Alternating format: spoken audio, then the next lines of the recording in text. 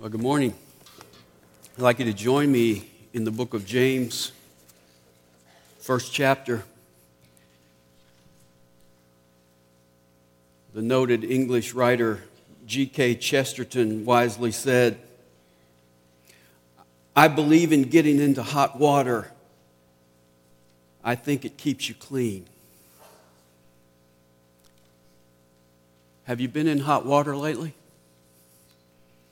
Have you experienced the heat of trials in your life? Our son Brandon is 11. He doesn't believe in getting into hot water. And we can tell. Sometimes he comes and gives us a hug and we go, "Ugh, you stink. You need to get in some hot water." We have to make him get in the hot water. That's what good parents do. And that's what God does with us sometimes. And that's what James is talking about here as he opens his letter. In chapter 1 and verse 2, he says, "Consider it all joy, my brethren, when you get in hot water. Consider it all joy when you encounter various trials, knowing that the testing of your faith produces endurance, and let endurance have its perfect result, so that you may be perfect and complete, lacking in nothing." Just as hot water has a purpose, trials have a purpose. God allows them in our life in order to test us for the sake of approval, in order to produce maturity, in order to develop our character, in order to keep us clean, in order to put steel in our otherwise fragile lives, in order to make us complete, in order to make us more like Jesus. Classic example of this principle that James is trying to teach us is seen in the life of Job.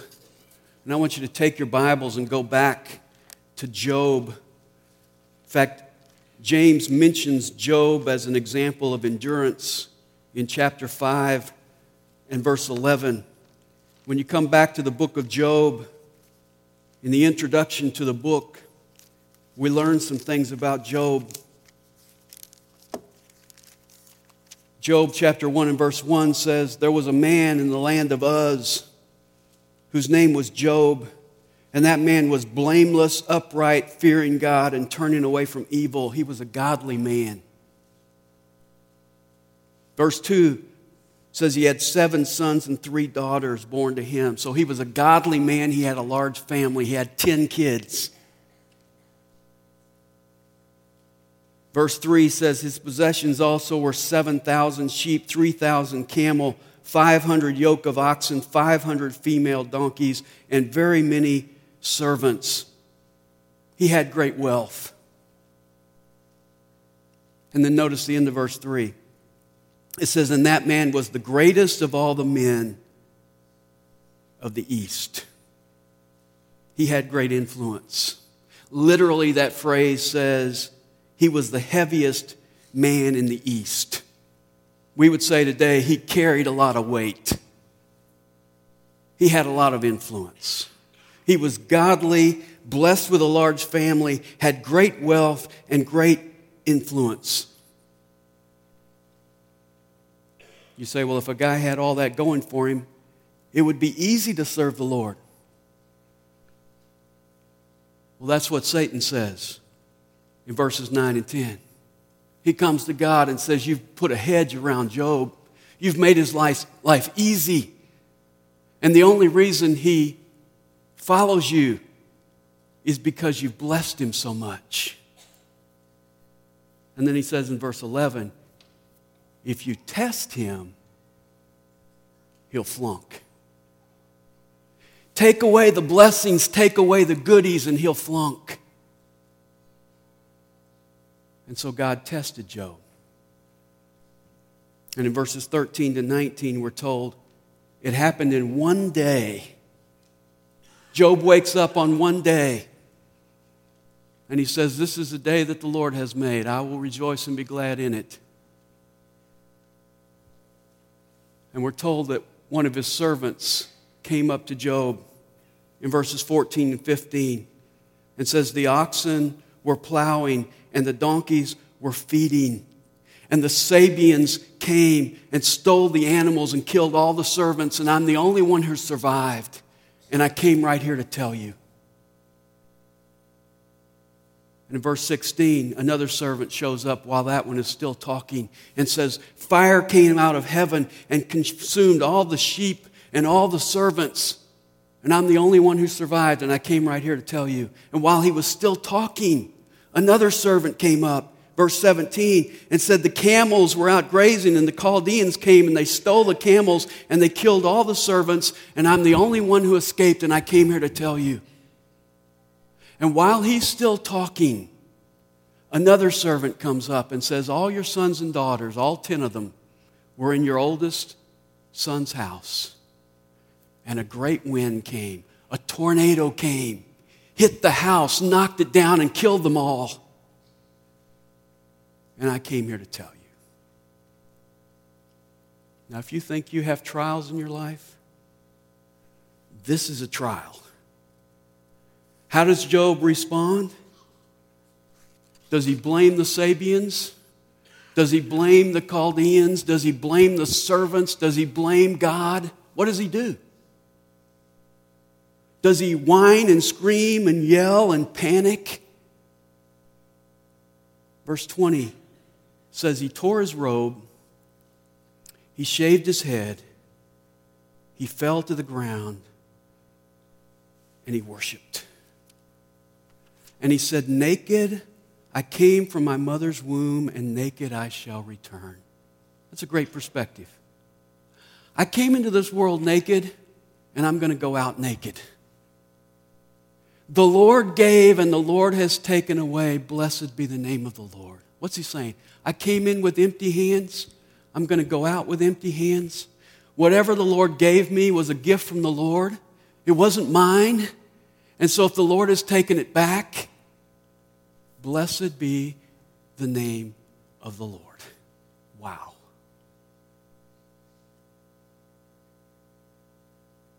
Now, if there's one positive thing we could say at this point in time, we would say, well, at least he's still got his health. Look at chapter 2. Verse 3, God brings up Job to Satan. Says, guess what? He passed the test. He kept his integrity through losing everything. And Satan says in verses 4 and 5, if you'll touch his body, skin for skin, you bring affliction on his flesh and his bone, and he'll curse you. You test him in that area, and he'll flunk the test. And so look at verses 7 and 8. Then Satan went out from the presence of the Lord and smote Job with sore boils from the sole of his foot to the crown of his head. And he took a potsherd to scrape himself while he was sitting among the ashes. Job got boils all over his body, from the bottom of his feet to the top of his head. Boils. Eruptions all over his body. They were inflamed. They were oozing with pus. And apparently they were accompanied by intense itching. But they were too disgusting to even touch. So he didn't scratch himself. He took a potsherd, which is a broken piece of pottery, and would use that to scrape the itching, inflamed boils on his body. Job chapter 7 and verse 5 says there were worms, there were maggots crawling in the boils. Chapter 7 and verse 4 says he couldn't sleep at night. He tossed and turned all night. And when he did get to sleep, chapter 7 and verse 14 says he had terrifying nightmares. Chapter 30 and verse 30 says his skin eventually turned black. And his body had a fever that went all the way down to his bones. Now that's an extreme trial. He lost his possessions, he lost his family, and he lost his health. Now, one of the things we look for when we go through trials is some encouragement from the people around us. What kind of encouragement did Job get? If you look in chapter 2 and verse 9, his wife turns to him and says, "Do you still hold fast your integrity? Curse God and die." That's real encouraging. Going through the worst trial of my whole life, and my wife is telling me to curse God and die. She's only mentioned one other time in Scripture. In Job 19:17, Job says, "My breath is offensive to my wife." He had to be wondering why God took everything and left her.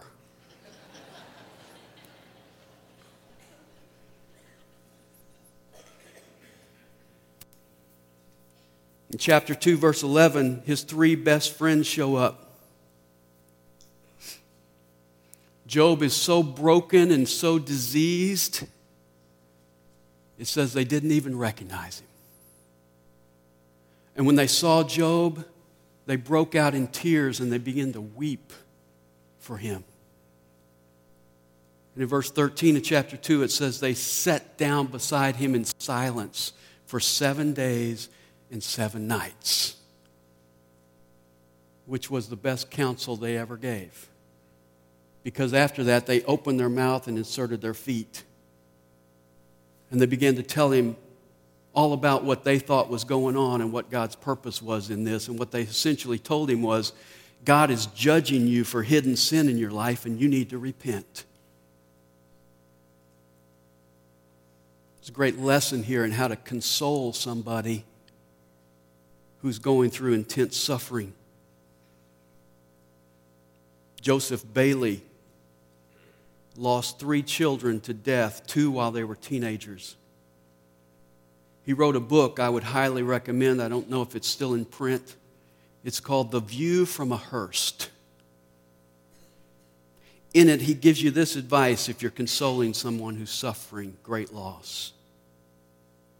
He says, don't try to prove anything to a survivor. An arm around the shoulder, a firm grip of the hand, a kiss, these are the proofs grief needs, not logical reasoning.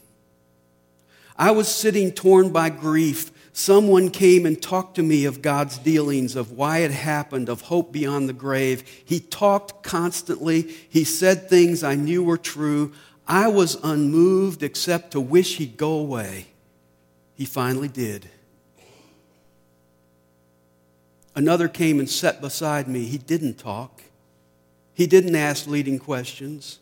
He just sat beside me for an hour or more, listened when I said something, answered briefly, prayed simply, left. I was moved. I was comforted. I hated to see him go. Job didn't get any good comfort. His friends were pretentious, and his wife was hopeless. His friends pointed a finger at him and said, if you don't repent, you'll die. His wife threw up her hands and said, curse God and die. But I love Job's response in Job chapter 2 and verse 10. He said, shall we indeed accept good from God and not accept adversity? Are we going to only follow God if everything goes our way? Are we going to have fair weather faith that's only good if God is giving us good but doesn't receive the adversities of life? It's a great question. You know, many of us have the wrong goals in life. If we're really honest, our goals in life are twofold. Number one, we want to be comfortable. And number two, we want to be happy. And we will do most anything to reach those goals. God is telling us throughout Scripture that our goal should be to glorify Him, no matter what that costs. And to trust that He's in control, even when it appears that everything in your life is falling apart. To trust that He is in control, even when you're bombarded with adversity and pain and loss. Job was a man with a rotting, decaying body, no children, 10 fresh graves to visit, no possessions, and a nagging wife. What kept him going? How did he handle that? Well, fast forward with me to Job chapter 23 and verse 10. Job chapter 23 and verse 10.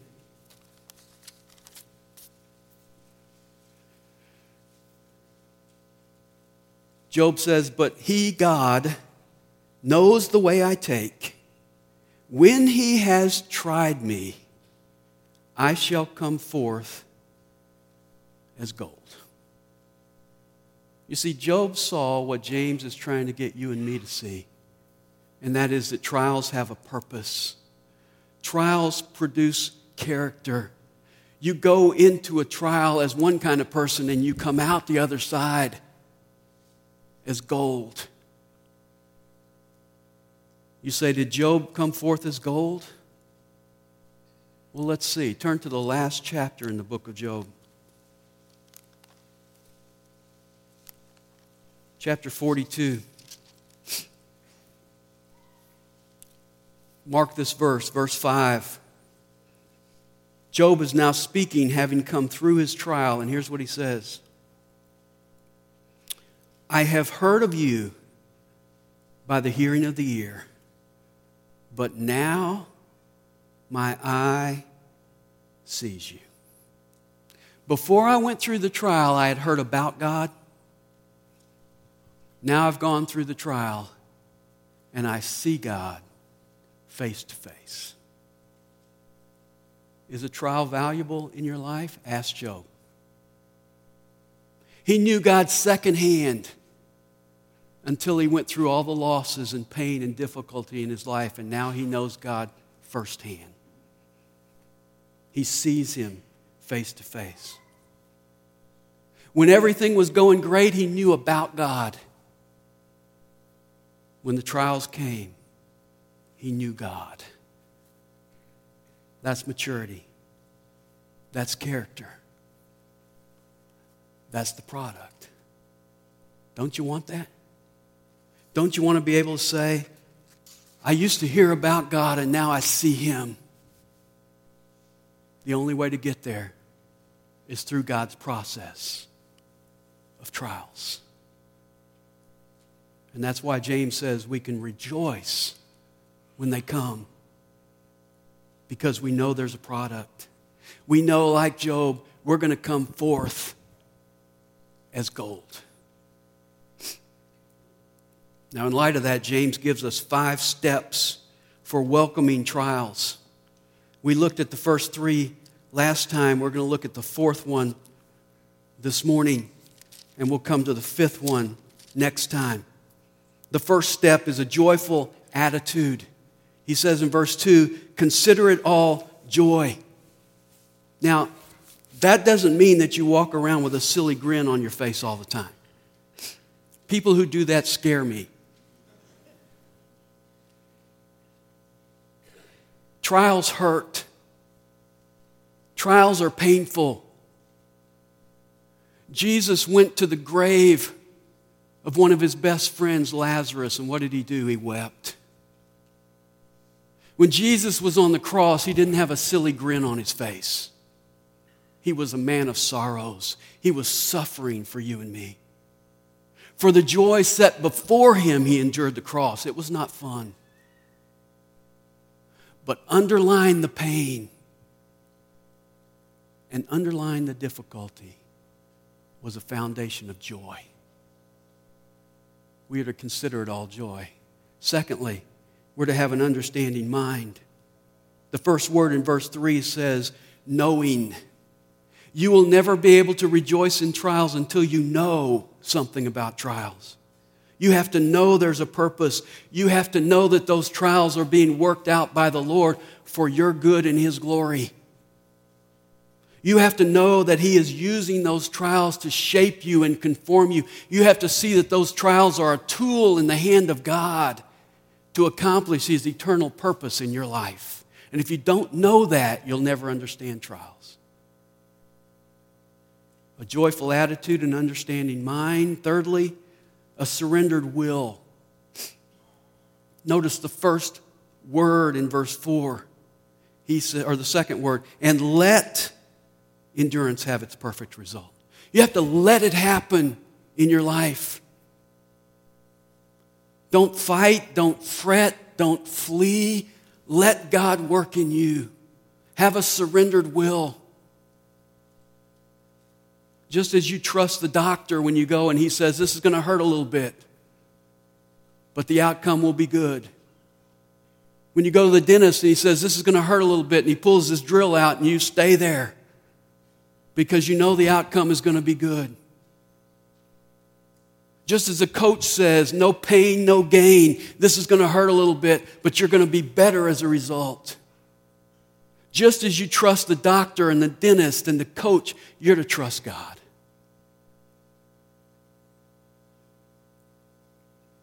I told you that I dread teaching James because I always get trials. I woke up one morning this week with a crick in my neck. It's still that way. The whole left side of my neck is all tight and sore. And so my nurse wife said, you need to get in a hot tub. So I ran the hot water and went to get in it. Well, it's painful to get in hot water. You try that? Ooh, ouch, ah. You ever try that? Get in the water, you step in and go, it's too hot, ow, ow, ow, ow. Oh, that feels good, that's good. Oh, see, that's what God's doing with us. We don't like trials. They're uncomfortable, they're painful, they're not something we enjoy getting into. We don't like to get in hot water. But when we get in it, the result is good. And then fourthly, a believing heart.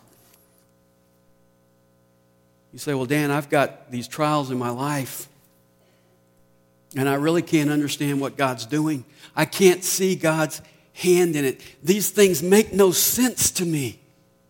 I can't figure them out. Well, then verses 5 to 8 is for you. I heard about a fellow who went to lunch, had a bigger lunch than usual with a friend, and then that afternoon he wasn't feeling very well. His stomach was upset, and he was going to ride the subway home. So when the subway train showed up, it was full of people, so he just kind of backed into the subway, and the doors closed, and he was right there, and he started off on the subway, and everything was flashing by him 90 miles an hour, and he just kept getting sicker and sicker as he rode, and the subway came to the next stop, and the doors opened, and there was a fellow standing on the landing waiting to get in, and this guy just vomited all over him. Doors closed, train takes off.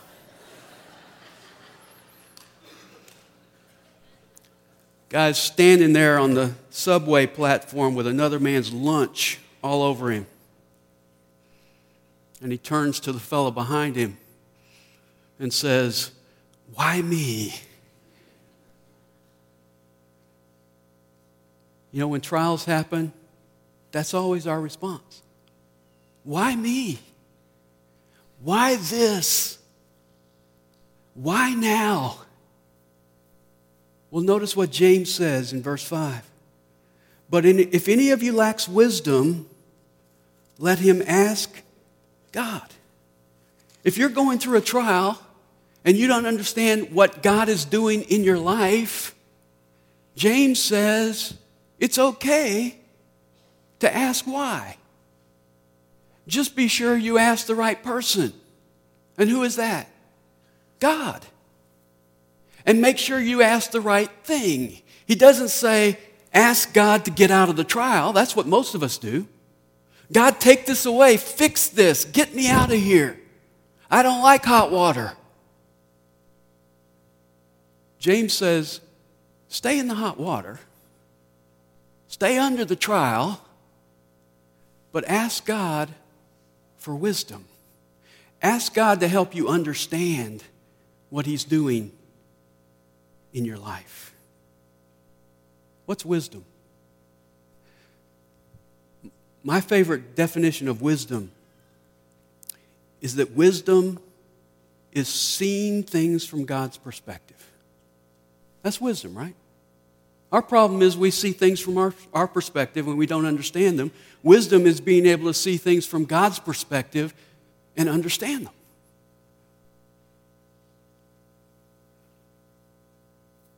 If I had a beautiful painting up here, and I walked up to the painting, I put my nose against the painting, I would say, you know what? I see a lot of blur, see a lot of dots, I see a lot of colors, but I don't understand the concept of this painting at all. But if you had me step back a few paces to get a different perspective of the painting, I would say, now I see how all the dots and the colors fit together into a beautiful picture. When we're going through trials, we're too close to the situation. So all we see is the pain.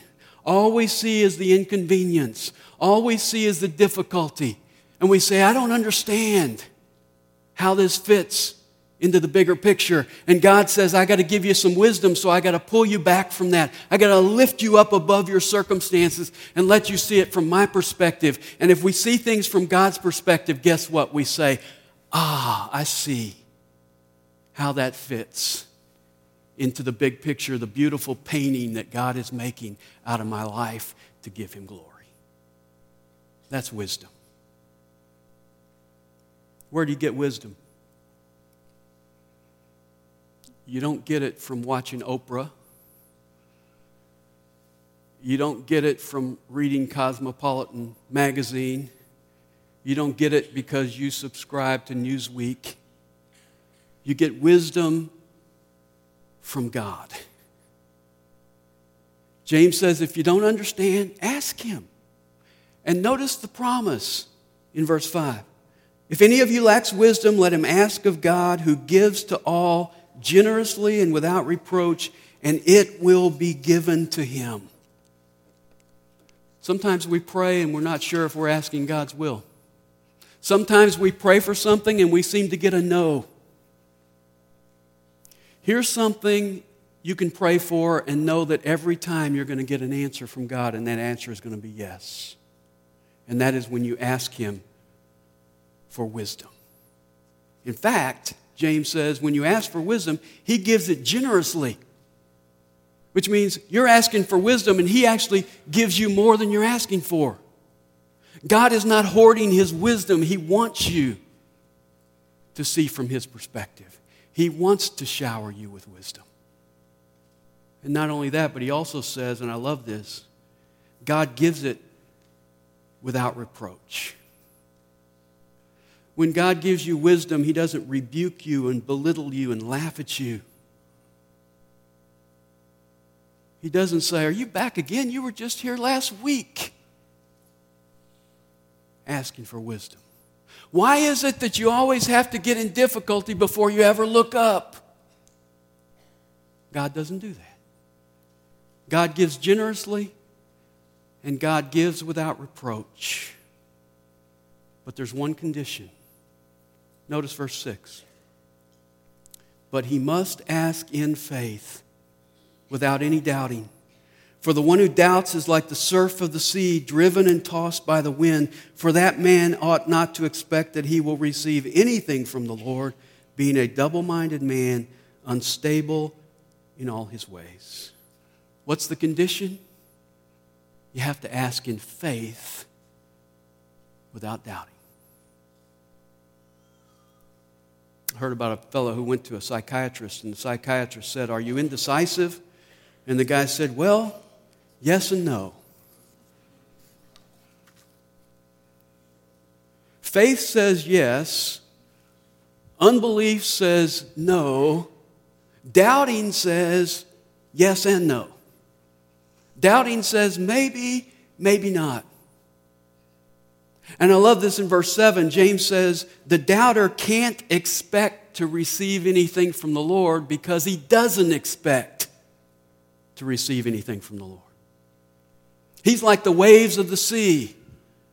What happens to a wave in the sea? It's over here, then it's over here, and it's over here, and it's over here. It's never settled. He says that's the doubter. This is a condition we have throughout Scripture. Jesus said, everything you ask in prayer, believing, you will receive. He didn't say everything you ask in prayer, doubting, you will receive. D.L. Moody once said, some men's prayers need to be cut short at both ends and set fire in the middle. God's not interested in the formality of your prayer. He's interested in the faith of your prayer. And in the midst of trials, it's often the time we get real with God and say, God, I really need you, and I need to see what your hand is doing in my life. Why is faith so essential when I ask God for wisdom? Well, because God doesn't just give us wisdom so we can think about it. God gives us wisdom so that we can do something about it. We don't ask God for wisdom and say, why don't you tell me what you're doing and I'll decide whether I want to stay with this program. No. God says you got to do it with faith. You can't be doubting. You got to say yes to me now and then I'll show you what you're doing. Because God doesn't, you see, wisdom is not sitting around in a yoga position spouting proverbs. Wisdom is lived out in your life. That's why later in James 3:13, James says, who among you is wise and understanding? Let him show by his good behavior his deeds in the gentleness of wisdom. See, you show wisdom by living it out in your life. And then he says this in verse 17 of that chapter. He says, but the wisdom from above is first pure, then peaceable, gentle, reasonable, full of mercy and good fruits, unwavering and without hypocrisy. How do I know someone's wise? It's not just because they say clever things. It's because they go through the fire of life and they exhibit the graces of God.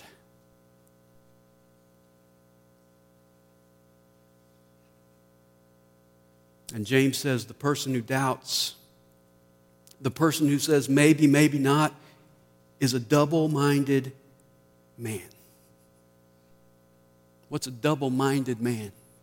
That's a person who has the mind of Christ and a mind of his own. You ever been there? That's the person who's trying to do God's will and his own will at the same time. John Bunyan in Pilgrim's Progress had a character named Mr. Facing Both Ways. That's the script. I'm facing God and I'm facing the world and I haven't really decided. I'm double-minded. We're all guilty of that. Sometimes we come on Sunday to church and we sing Onward Christian Soldiers, and then on Monday we go AWOL.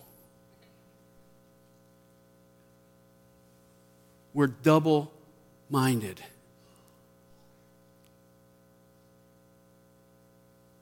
What I'd like you to notice is that being double-minded is not a head problem. It's a heart problem. Because later in James, he says in chapter 4 and verse 8, purify your hearts, you double-minded. So you're double-minded. You have the mind of Christ and the mind of your own, but the problem is not in your mind. The problem is in your heart. And you need to purify your heart. How do you get single-minded? You let go of your mind, your way, your will, and you trust God totally in the situation. You see, I'll never see things from God's perspective if I'm determined to see it from my own perspective. If you're sitting around saying, well, this is the way I see life, this is what I believe, you're never going to see God's perspective because you're double-minded. I'm told that the way they catch a monkey is that they hang a gourd in a tree, a gourd with a little opening and then a big fat bottom. Hang it in a tree, put some rice in it. The monkey smells the rice, climbs up the tree, puts his scrawny little hand through the opening and grabs the rice and makes a fist, and he can't get the fist out of the gourd. And he hangs onto the rice, screaming and yelping while his captors come and take him away. That's an apt description of the double-minded man. Holding on to my will when God's saying, I want to give you wisdom. I want to show you what I'm doing in your life. Let me ask you something today. If you got real honest, what are you holding on to in the midst of your trials? God's using that hot water, that fire, that trial to change you. What is it that you're so resistant about that you're hanging on to? Maybe it's your comfort. Maybe it's your plans. Maybe it's your happiness. Maybe it's your goal. Maybe it's just your will. You want to be in control. God's saying, let go. And you can be delivered not only from your double-mindedness, but you can have the wisdom of God to see it from His perspective. George Whitefield said, all trials are for two ends, that we may be better acquainted with the Lord Jesus and better acquainted with our own hearts. That's so true. Sometimes the trial not only shows me more about the Lord, but it shows me more about myself, and a lot of it isn't pretty. That's why we said Peter describes it as gold. The dross rises to the top when the gold gets in the heat because the gold is heavier. And sometimes the things that come out of my life when I go through a trials are things that I thought I dealt with a long time ago, and I find they're still there, maybe in a different form. Cardinal Richelieu, who died in 1642, said this, a virtuous and well-disposed person is like good metal.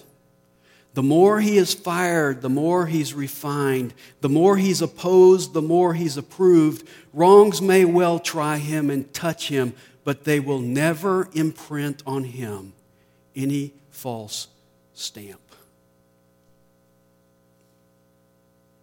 A Puritan writer by the name of Joseph Church once said, sufferings are but as little chips off the cross.